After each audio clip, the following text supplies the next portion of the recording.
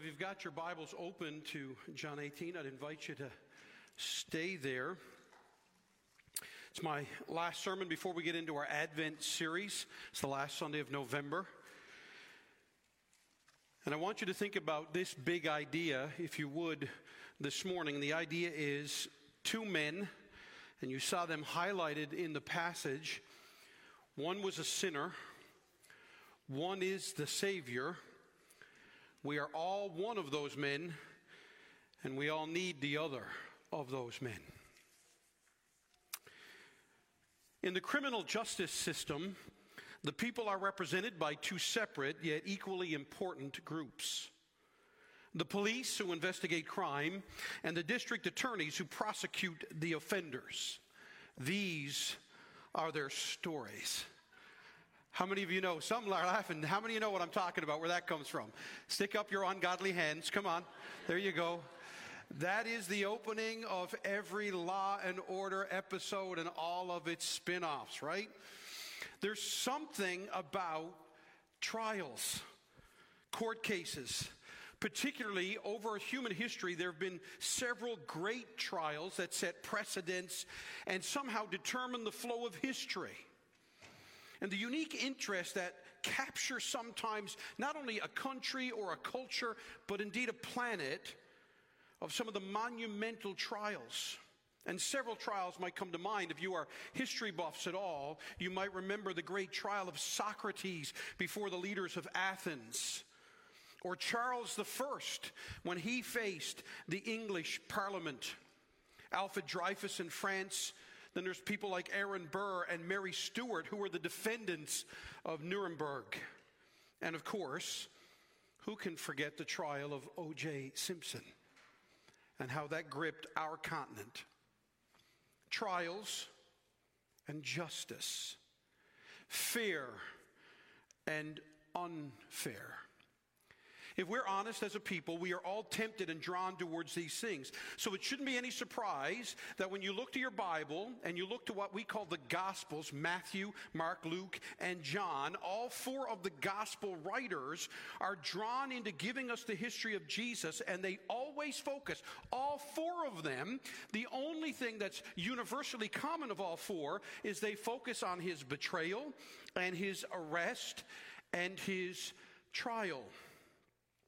But unlike Matthew, Mark, and Luke, John, the apostle, once again, he draws us in and wants us to see characters. He wants us and draws his material together so that we'll arrive somewhere.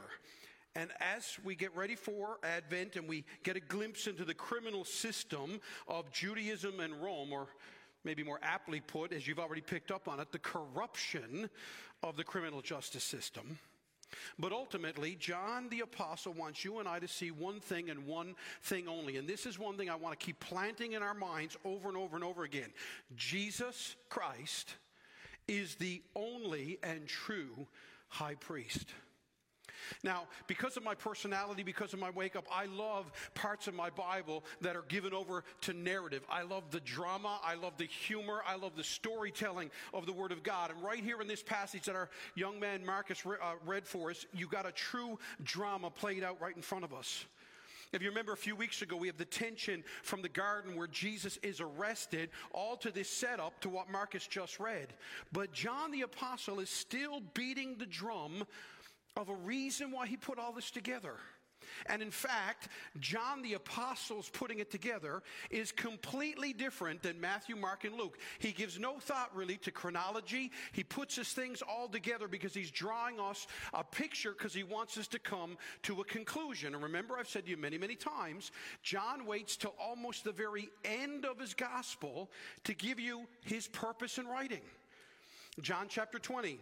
Now Jesus did many other signs in the presence of the disciples. He's admitting, he did all kinds of things that I could have drawn together, but these are not written in this book. He goes on to say, these are written, all of this, including John chapter 18, the way I have put it together, are put down that you and we may believe that Jesus is the Christ, the Son of God. That's his purpose. And friends, as you're here this morning, and any of you tuning in online, understand, every time you open up the book of John, he has one purpose in mind. That after you've read it, you will believe that Jesus is the Christ, the Son of God. And there is a result to that believing. He says, and that by believing, you and I may have life in his name. His name. And already, Marcus read, there's a great list of characters in this drama. You've got competing high priests and Annas and Caiaphas. By the way, they're only 2 of 6. Annas was the actually duly Jewish elected high priest. He had been reigning from AD 6 to 15. He had been deposed by Rome with 5 of his children, and then Caiaphas was his son-in-law. They had all been puppet high priests at some point or the other. Then you've got Peter. You've got this unnamed apostle that many believe are the apostle John himself, the beloved disciple. So here you have 2 disciples, scared and tired, confused and doubting. But of the 2, if you're thinking about Peter and John, the one who you'd think would have been loyal is the one about to deny the very Savior he longed for. And there's a servant girl. She's faceless and nameless. There's an aggressive and disrespectful soldier that literally smacks the face of Jesus. And if we're all honest here this morning, we all find ourselves in these characters. You will identify with Peter, or maybe John, or maybe if it's Annas or Caiaphas, maybe it's the servant girl. We all identify with someone, but we're all meant to look and find hope and life and answers and joy in only one of the characters, and that one is Jesus Christ. And as we end November, and we get ready to kick off our Christmas season, and as I've said before, Jesus was born to die. But as we've said over the last couple of weeks, our theme here at Calvary and our church plants, our theme for this Christmas is going to be rejoice. Brother Paul is going to kick this off for us next Sunday. And while our passage is somewhat ironic and tragic and sad, indeed, it highlights, if you've read it carefully, the evil of sin, the depths of sin, and the deception of sin.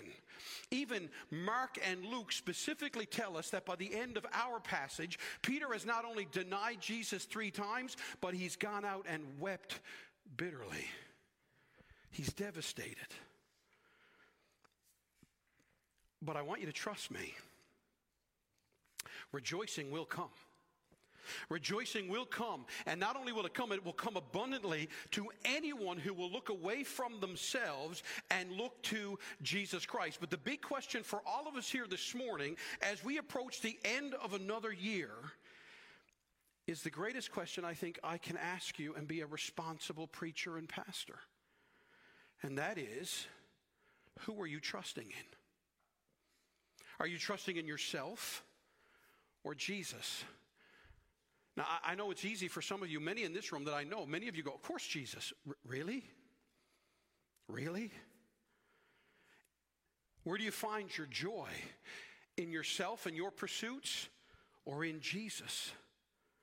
And if you are trying to name the name of Jesus, but really chasing after your own dreams, if you're trying to name the name of Jesus, but really you only trust yourself, when the chips are down, it's all on you. Let me ask, with all sincerity, how's that working out for you? Because when I look at a world that is obsessed with trusting itself, when I look at a world obsessed with trying to find its purpose and its meaning in life and all of these things, what do I see? I see a world more angry, more impatient, more depressed, more anxious, more scared, more at odds with themselves and each other than I believe since I've been born. And so, I want you to realize your entire Bible, not just John 18, 12 to 27, the entire Bible makes this bold claim. Everything from Genesis to Revelation claims this: joy, lasting, Eternal joy, a peace and contentment can only be truly found in the person and work of Jesus Christ. Whether it's in the Garden of Eden in Genesis, all the way to the Garden of Heaven in Revelation 22, the claim is the same as John's purpose in writing his gospel. Jesus is the only way. Amen? It's funny though, isn't it? It's almost as if Jesus himself said something like that. There's some nervous giggles, because some of you are remembering John chapter 14, I think it's verse 6, right? Where Jesus said to his disciples, I am the way, and I am the truth, and I am the life. This is what Jesus wants us to know. So our aim today in studying this passage, our challenge is to see two men, Peter and Jesus. We all identify with the one, but we all need the second. And so I want you to come on this journey, not only today with me, but as we set it up for the month of December.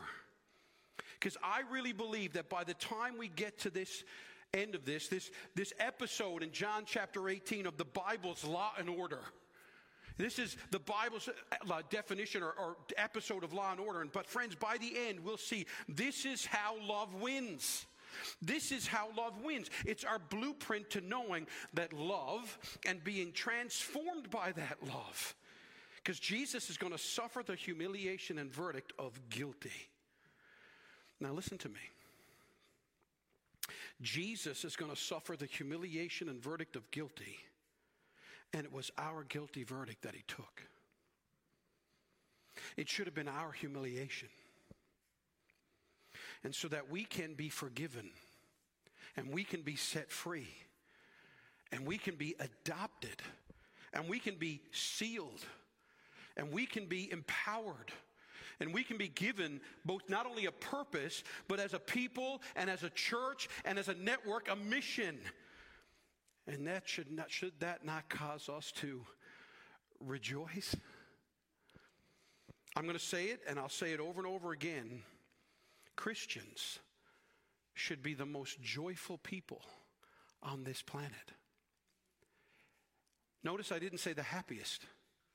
Happiness is based on a set of circumstances. It's fleeting. Joy is a state of being.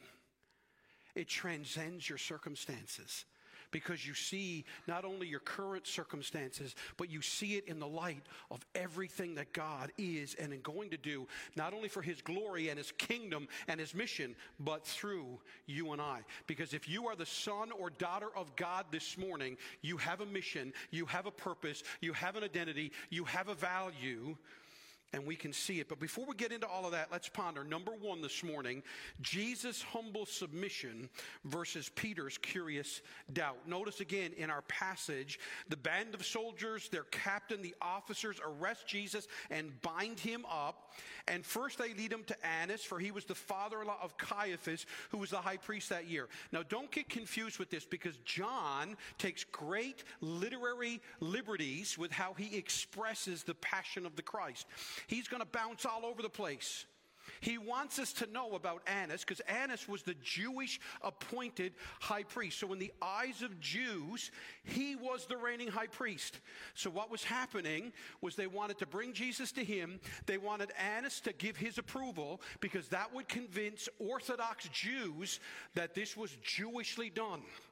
But you'll notice it also mentions Caiaphas, who was at that time the Roman appointed high priest, which then tells the general populace, this has also got the approval of Rome. And so this is what's going on here. John jumps all over the place. He doesn't follow a chronology, because he really wants you to follow a purpose, a person, and an idea. He wants you to wrestle with who's the real person in charge here? Who's the high priest? Who's the one that's worthy? What's going on here? And you and I are supposed to come to that conclusion. And he wants us to know who the true high priest is. But remember what's already happened. Jesus is bound, and yet if you read the first 12 verses, remember what Jesus said? When the Roman soldiers and this temple security force could have numbered as many as 6, 7, 800 men with torches and lanterns and weapons. And they come, and Jesus says, who do you look for? And they say, Jesus of Nazareth. And he says, I am. They all fall down. They all fall down. They faint. They cower in fear. And so this is the same Jesus that's now submitting to their arrest. Jesus who fed thousands and walked on water. Jesus who raised people from the dead. Only days earlier he had called forth Lazarus, who had been dead for 4 days. Jesus who cast out demons and told sinner and religious what they thought. Jesus whom God spoke of aloud. Remember in his baptism, and the voice from heaven said, this is my beloved Son, with whom I'm well pleased. Hear him. Jesus, the Lamb of God that John the Baptist proclaimed, who said, who has come to take away the sin of the world. Jesus, who angels had pronounced to shepherds, is standing here now. He's abandoned. He's alone. And he's a prisoner. He's marched before Annas and Caiaphas. He literally now, the King of Kings and Lord of Lords, the creator of the universe, is standing before his own creation, and they are shaking their finger at him, demanding answers from their creator. And John wants us to know just how desperate and shady this whole thing is. Remember, Jesus has been arrested under darkness. He's been marched to Annas, and it's for this reason. They wanted to get the fix in. They were afraid of the mob, they were afraid of the people, and they were afraid of Jesus. And they wanted to get both high priest Jewishly recognized, high priest Romanly recognized, all together. They wanted to dot their I's and cross their T's. And remember, they are afraid of Jesus. But most of all, they're afraid of the people. Ultimately, I think, they're afraid of losing their power and their position. And you'll notice that it says Caiaphas was the one who claimed that someone would have to die. Look at it when it says here. And he says, when it talks about Caiaphas in verse 14, who had advised the Jews that it would be expedient that one man should die for the people. This was actually taken back from John chapter 11. In John chapter 11, it says, but one of them, Caiaphas, notice what it says, who was the high priest that year. This is what was happening. Said to them, you know nothing at all, nor do you understand that it is better for you that one man should die for the people, not that the whole nation should perish. That was his prophecy. Listen, let's get together and kill one guy, because they were afraid. In John chapter 11, this is on the heels of Jesus raising Lazarus from the dead. Everybody is excited. Many people are believing. Everyone is thinking this could be the Messiah. And the religious leadership is panicking. And Caiaphas says, listen, guys, better for us to risk it to kill this guy than for us to have an uprising and lose the nation. John doesn't finish. He goes, he did not say this of his own accord, and this makes me smile. But being high priest that year, he prophesied that Jesus would die for the nation, and not for the nation only, but also to gather into one the children of God who are scattered abroad. So from that day, they made plans to put him to death. Do you see how magnificent God is? John wants you and I to know we can believe that Jesus is the Christ, the Son of God, because even when corrupt and evil men think they're enacting their plan, Jesus and God know the whole time, you're just making it go exactly how we planned it. And thus, John reminds us, from a human standpoint, they're doing what seems best for them and for the people as they defined it. But watch, look at Jesus in our passage. Because after that first denial of Jesus by Peter in 15 to 18, in verse 19, it says, the high priest then questioned Jesus about his disciples and his teaching. And notice, Jesus answered him, I have spoken openly to the world. I have always taught in synagogues and in the temple where all Jews come together. I have said nothing in secret. Why do you ask me? Ask those who have heard me and what I've said to them. They know what I said. Here is this submissive Jesus, but look at what control, what love, and what patience. Friends, never forget, John wants you and I to know that humans can plan and scheme, but they are always only acting out what God has already planned. This is the beauty and the security. This is the source of our joy. You see, back in John chapter 10, what Caiaphas prophesied about in John 11 doesn't match at all the power of Jesus' words in John 10 when he looked at a group of disciples and he said, I am the good shepherd. I know my own, and my own know me, just as the Father knows me, and I know the Father. And here, get this now, he says, I lay down my life for the sheep. But he says, I have other sheep that are not of this fold. I must bring them also, and they will listen to my voice. And so he says, there will be one flock and one shepherd. And for this reason, the Father loves me. Why? Because Jesus says, lay down my life, that I may take it up again. No one takes it from me. That almost doesn't seem like our passage, though. Here he is arrested. Here's Annas and Caiaphas making a fool of him, demanding answers from him. But he says, I have authority to lay it down, and I have authority to take it up again. And this charge I received from my Father. That's why Isaiah the prophet said he was despised and rejected by men. But he said, by his wounds we are healed, and by his stripes we are saved. And why Paul would tell the Philippians that Jesus, who didn't think godness was a thing to be grasped, but gave up his godness and became the form of a human being and died on a cross. And so we see the humble submission of Jesus, but then there's Peter. Oh, poor Peter. He's on the outside looking in. Simon Peter followed him in verse 15, and so did another disciple. And since that disciple was known to the high priest, so John obviously knew somebody in the priestly family. And that shouldn't surprise us. Just like in Newfoundland, there's never more than 6 degrees of separation. If you talk to any Newfoundlander long enough, you're going to find someone you're related to or someone that works for somebody. How many of you that have moved here have I said it's in Newfoundland, it's not what you know, it's who you know, right? And this is no different in first century Israel. And here's Peter. There's obviously relationships involved here, and there's a human dynamic, isn't it? We all live this. Don't we watch the news and here in Newfoundland, we think things. So even with the court cases and stuff that we hear about, even in our own province and our own city, that often we can go, I know someone who knows them. Right? We all lived with this. And never forget, though, Peter has bragged, hasn't he?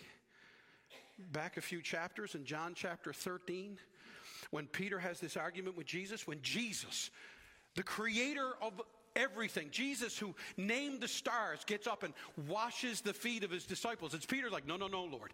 No. You're not going to wash my feet. I should wash yours. And then Jesus says, Peter, if I don't wash your feet, you won't be cleansed. And then Peter, again, extremist, goes, no, well then give me an entire bath. I'm going to jump in the pool. I want you to clean all of me. And then he says, no, Peter, you don't need that. I'm your Savior. I'm just going to wash your feet to teach you and everybody here humility. And then he says, someone's going to betray me. And Peter says, no, not me. And can you imagine the kind of friends if we had this kind of friendship? Hey, when we were all together, if there was 12 of us and we were all together, and then someone says, I'm worried that one of you is not going to stay faithful to this friendship. And then I said, hey, listen, they'll all forsake you, but I won't. That makes for some great friendship talk around a dinner table, doesn't it? But that's what Peter does. I can't believe he does it. Everybody else is there. John, Simon the Zealot, a professional assassin. And Peter goes, no, he'll follow it. I won't. And he goes even further in John 13. He says, I will lay down my life for you, Jesus. Oh, the arrogance and the overconfidence. There's where Peter is. Now remember, though, Peter is the one who cut off the high priest's armed guard ear off. Peter is the one who runs his mouth constantly and yet struggles to follow through. But Peter is also the guy who asks more questions and seeks more involvement with Jesus than anybody. By the way, it's only Peter who is the one that walks on water. Nobody else did. In John 6, it was Peter who boldly, and yet maybe with some doubts, said to Jesus when he said, everyone has forsaken me. Will you forsake me? And he says, Lord, where are we going to go? You have the words of life. So I want you to see these curious doubts of Peter, because I think every one of us can identify with it. Again, John wants us to see two figures.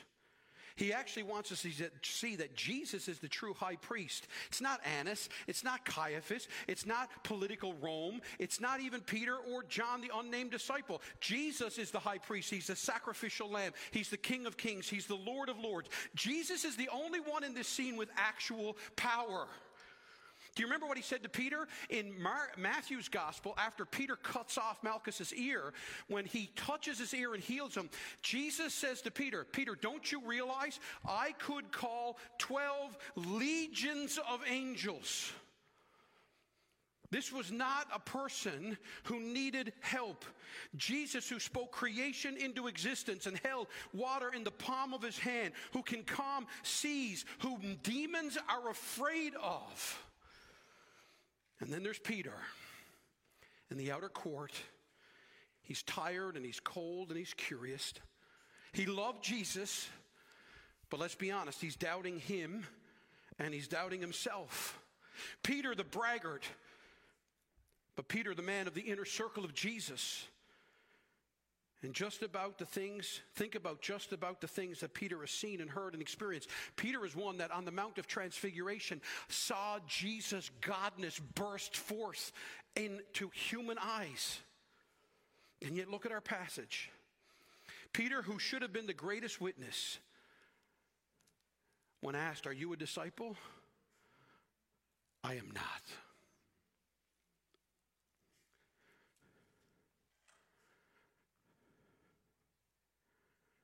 Makes us all a little uncomfortable, doesn't it? Oh my, what doubt will do to us, won't it? But let's keep going, because secondly, we see Jesus' faithfulness versus Peter's denials. Look at it. Peter's denial starts small. Look in verses 15 to 18. He simply says in verse 17, I am not. The servant girl at the door simply says, are you not one of the man's disciples? Nope, not me. That's all he says. It's a casual putting off of my true identity so that I can get actually closer to Jesus. Maybe that's how Peter justified it. Peter thought that, you know what, I'm going to fudge it a little bit, but so that Jesus knows that I'm not leaving him, I'll tell this servant girl, I'm not one of the disciples, but at least I'm there, I'm in the outer court, I can keep my eye on things. Now, before we judge Peter, how often do we do that? I am known for my haircuts.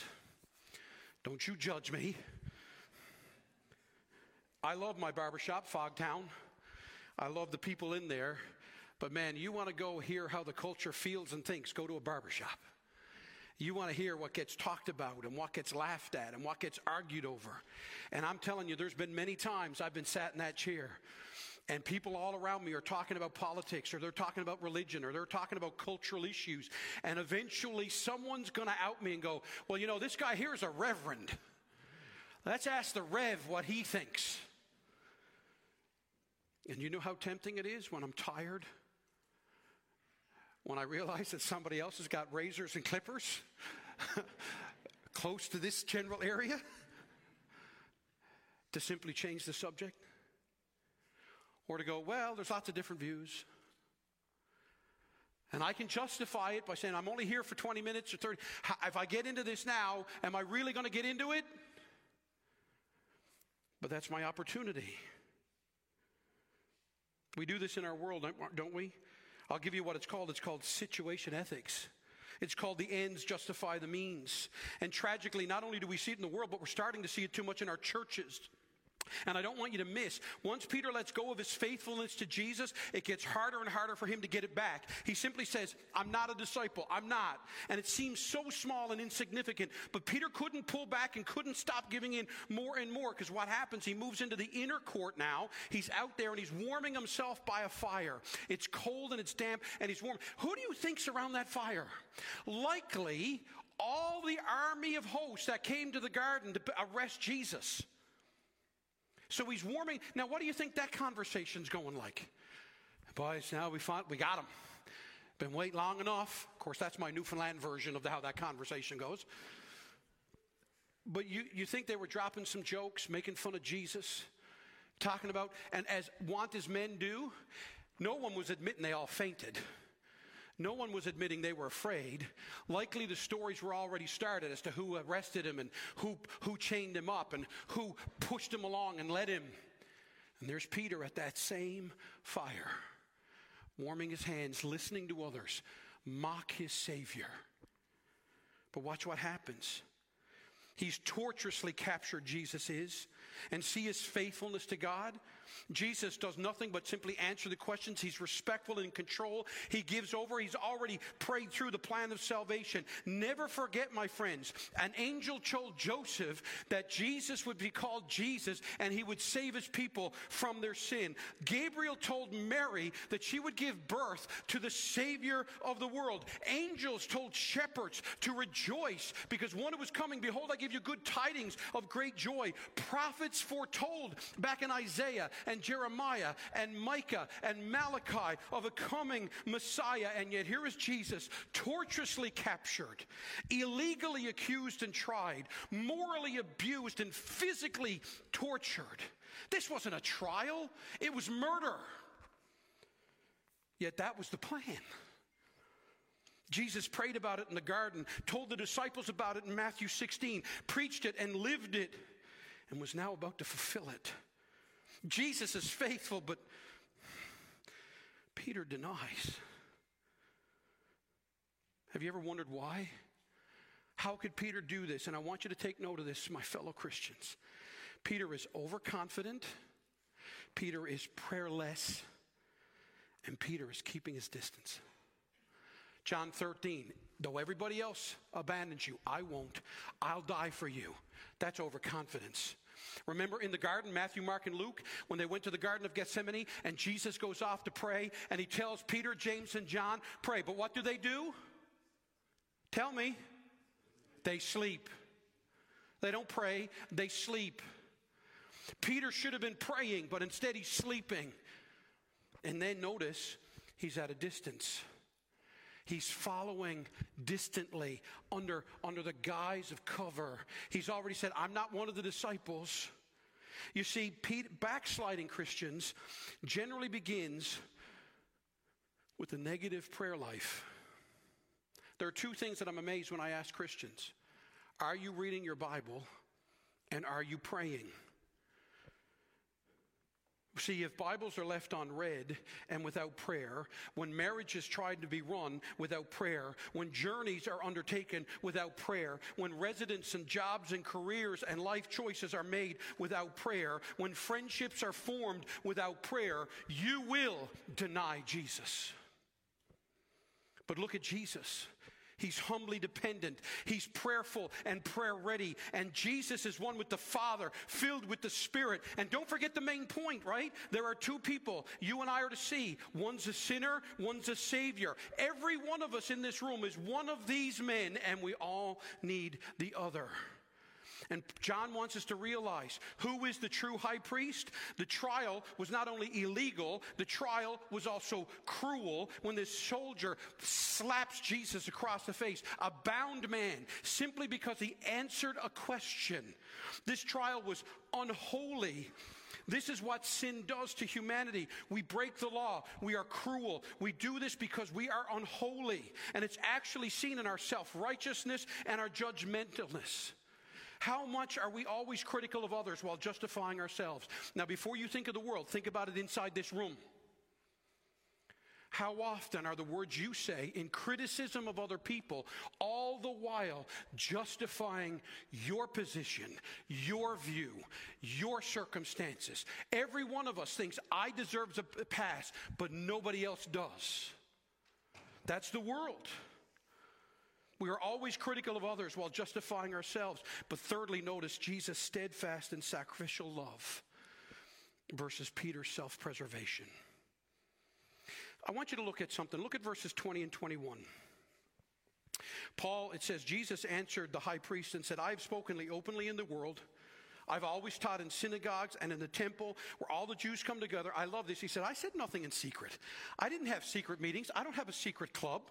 Even when I taught the disciples, I did in front of watching crowds. Your scribes, your Pharisees were always present. And you know from reading Matthew, Mark, and Luke, they brought in a myriad of witnesses trying to get someone to trap Jesus and never could. The best they could come up with was someone said he was going to tear down the temple and build it in 3 days. And they couldn't even get that to stick. They couldn't get two people to say the same thing, which was required by Jewish law. The only way they got Jesus was when we know from Matthew, Mark, and Luke, finally Caiaphas says to him, are you the Son of God? In other words, do you claim to be God? And Jesus says, you have spoken, and I am he, and you will not see me again till you see the Son of Man come in his power. Which was in essence him saying, I am God. And if you remember in Matthew, Mark, and Luke, Caiaphas freaks out, and he says, we got him. That's blasphemy. Okay?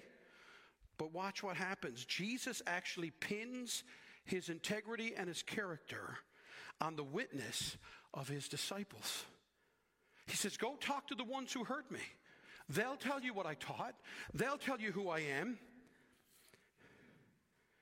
And one of, if not, the greatest witness Jesus could have called was standing just outside, warming himself around a fire with those who were likely mocking Jesus.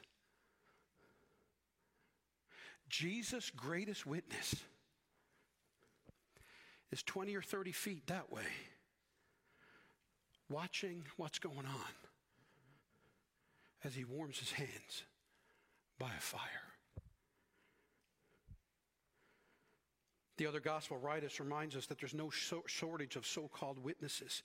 You see, there are plenty of folks that can talk about Jesus. There are plenty of people in St. John's today that will argue about Jesus and what Jesus said and what Jesus meant. Loads who would swap knowledge about Jesus. But Peter, the only one there who knew him in relationship, is not just keeping quiet, but actually denying any relationship with Jesus.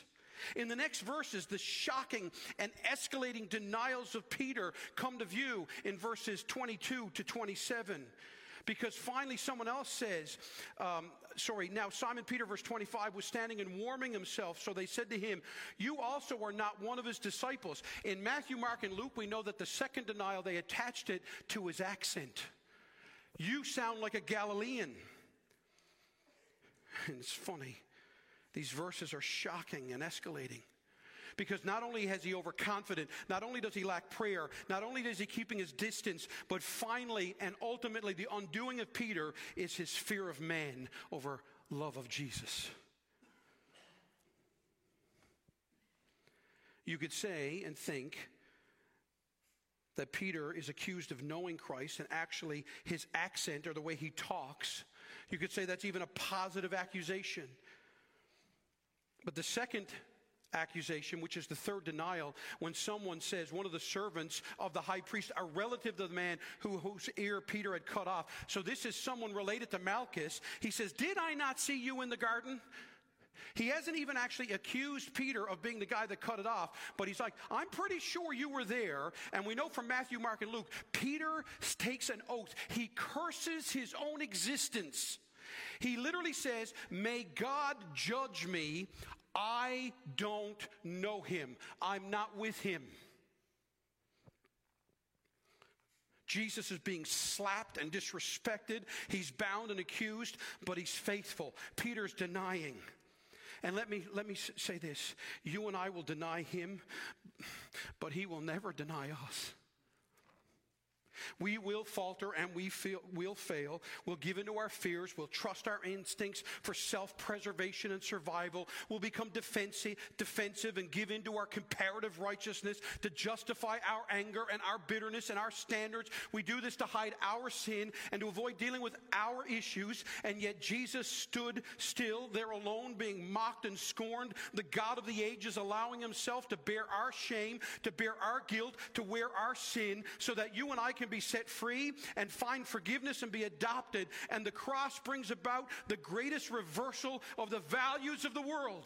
Because in Jesus we see weakness is strength, and humility is glory, and sacrifice is victory. Giving is gain. The victory of the kingdom comes through the suffering of Jesus. Think of the love of God and look and live. The hymn writer says, I've a message from the Lord. Hallelujah. A message unto you I give. It's recorded in his word. It is only that you look and live. He says, life is offered unto you, and eternal life your soul shall have. If you'll only look to Jesus, hallelujah. Look to Jesus who alone can save. And I'll tell you how I came to Jesus when he made me whole. 'Twas believing on and in his name I trusted, and he saved my soul. This is why John does what he does. John's all over the place, throws Annas at us and Caiaphas at us. He throws Peter's denials all mixed in with Jesus' faithfulness, because John wants you and I to come to the obvious conclusion. Jesus is the true high priest. Jesus is the only one who I can trust, and I must. Jesus, my friends, is the only way for mercy and justice to come together. Jesus is the only way for a holy God to forgive unholy people. We are sinners. You might as well own it. I am a sinner. I wish every service could be like AA. Do you know what happens at AA? They sit in a circle and they take turns and says, does someone want to share? And someone stands up and says, hey, I'm Steve. I'm an alcoholic, and it's been 6 weeks since my last drink. Wouldn't it be great if we could come to church every week? Hey, I'm Steve. I'm a sinaholic. It's been 8 seconds since my last sin. But Jesus paid for it all. Jesus paid for it all. Remember what Matthew said when the angel came to Joseph and he said, you'll call his name Jesus because he's going to save his people from their sins. He told him that a virgin will conceive and bear a son, and you shall call his name Emmanuel, which means God with us. You see, Peter's self-preservation caused him to stare into the eyes of this love as he cursed him and swore an oath of denial. It caused him to go out and weep bitterly. And I think in that moment, Peter's worst nightmare came true. How am I any different than Judas? Because Mark and Luke tell us that when he denied him, Luke actually tells us he looked, and Jesus and him locked eyes. Maybe I can drive this home a little bit better. I was telling some of the staff about this. I tend to bring the guys in and tell them a little bits about my sermon, and I was telling them this and trying to talk about it, and I was trying to drive it home. And many of you have talked to me about how I speak and how I feel about Debbie. It is much to the chagrin of Debbie when I talk about her publicly. But many of you have talked about the fact that I declare my love to her and how I feel about her. But can you imagine if I had done all of this and then you were at the office one day with me and I'm in there and you're asking me about my relationship with Debbie, and I finally look at you and go, listen, man, I'm stuck with her. She is the ball and chain. Like, you have no idea what life is like with her. Like, I can't believe it. I've been clinging to life. She sucks the very life right out of me. I can't believe I'm with it. You don't understand. Like, it's miserable to be with her. And I've got my back to the door and I'm talking with you guys, and all of a sudden I see the expressions on your face change. Have you ever had this when you're just ragging on someone and then you realize that person's behind you?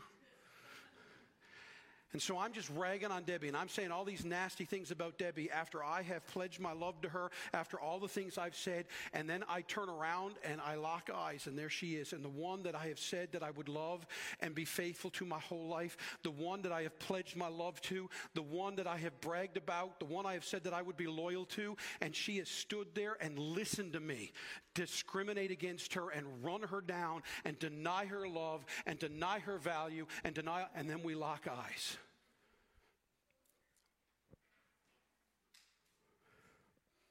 I get emotional even thinking about it, because I would never want to do that to her. And yet, how often do we do it? You see, Jeremiah was right when he said the heart is deceitful above all things and desperately sick. Who can understand it? You see, Jesus did not submit himself to this unjust death because the Jewish priests and the lawyers were corrupt. It was because the entire human race was corrupt. Jesus wasn't surprised by his treatment. Because he came into the world as the remedy for the problem of our sin to achieve the forgiveness of sinners. Michael Reeves reminds us of something very important. When your heart feels cold, when you feel cloddish, know that your very joylessness fills Christ with compassion. And this, my friends, is where my title comes from. Two men, one a sinner and one a Savior. And you see, unless you can prove you're not corrupt or cowardly, unless you can prove you've always been faithful, you've never sinned, then we are all condemned. Paul tells us this in Romans. James makes it crystal clear. He says, if you've broken the law in just one point, you're guilty of all of it. Now, I've said, and I've made the claim that this passage gives us hope and that we're about to embark on an Advent season to rejoice. Well, how can that be? How can I make this claim? Well, for starters, John 18, 1-27, the difference between Jesus and Peter, for every time Peter said, I am not, Jesus said, I am. In the garden, Jesus said, who are you looking for? And they said, Jesus. And he said, I am. And then Peter said, I am not. And that's where the hope is found.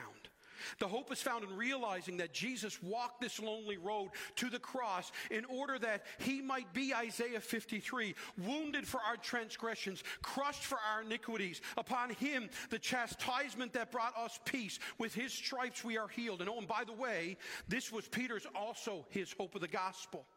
It was Peter that would later write in his letter, he himself, Jesus, bore our sins in his body on the tree. So my question at the end is what I said at the beginning. Will you trust in Jesus?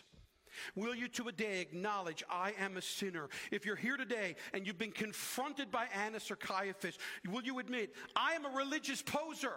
Because that's what Annas and Caiaphas were, posers. This is the beauty of John's gospel. He gives us a list of folks we can identify with. But Christian, if you're here this morning, as we prepare to celebrate another Christmas season, and for this Christmas, it's going to be hard for some of you. For many, this Christmas will be just weighty and even exhausting.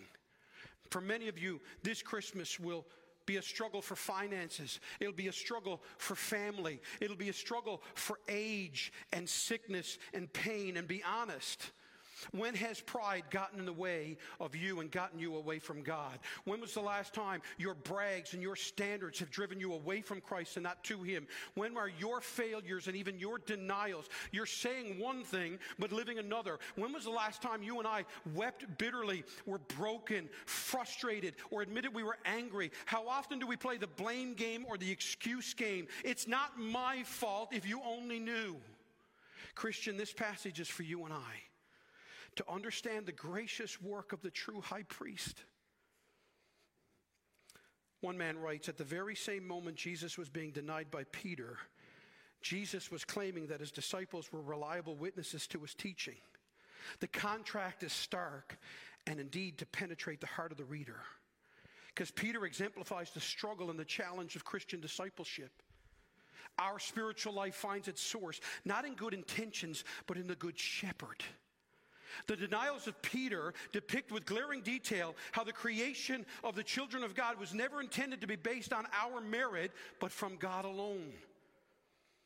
And so, that, my friends, is the difference between knowing about Jesus and knowing and trusting in Jesus. It's the power of our relationship. And you and I know this. I've talked about my wife, and probably second only to my wife, I've talked about my dad. And my dad is not a perfect person. My dad has made mistakes. But you know what? If any of you mock my father, you and I are going to have words, because that's my dad. If any of you mock my wife, we're going to have words, because that's my wife. When people mock our Savior, will we graciously and humbly have words? Because that's my King. That's my dad. As much as discipleship is a response to what God has done, Jesus was serious when he said that you need to talk and hear and know from my disciples. See, the witness of the church on behalf of Christ springs not from adequacy, but from our inadequacy. It's only our I am not that allows us to say I am. And for this reason, the Christian can answer honestly when asked about his association to Christ. He says, I am, but only because he knows that he is the I am not, and Jesus Christ alone is the I am. So who are you resting in? Are you willing to let go of your bitterness and your anger, your pride, your situation ethics, and will you embrace the Savior? Own the fact that you're a sinner. Meet the Savior who will change you and this world. Merry Christmas, and may we enjoy it this year. Let's pray. Oh, Father God, I pray and I beg you that my family and my friends, both in this room and online, will have heard a better sermon than I could preach. Oh God, I am desperate to be like Peter, who was confident in you and not in himself. And I'm so thankful that in the coming months, we will skip ahead to John chapter 21 and we'll see Peter gathered around a fire again, this time warming himself and being fed by Jesus Christ himself. Lord, you are the one who takes the broken and you restore them. So, Lord, if there's someone here this morning who doesn't know you, they've been religious, maybe they've been trusting in their good works or their church name or their religious behavior to save them, may they realize that's a denial of Jesus. And maybe there are Christians here who need to own the fact that they're hiding anger and bitterness. They're angry at other people. They're always blaming people, always demanding everybody live up to their standards because, Lord, Father, ultimately they're denying how much they've been forgiven of by you, what they have in you. Lord, maybe there's some here living a double life. Maybe there's some here racked with anxiety and fear. Oh God, may we look into the eyes of Jesus. Oh yes, may we weep bitterly, but may we know the steadfast love of our submissive yet controlling Savior. In Jesus' name, amen.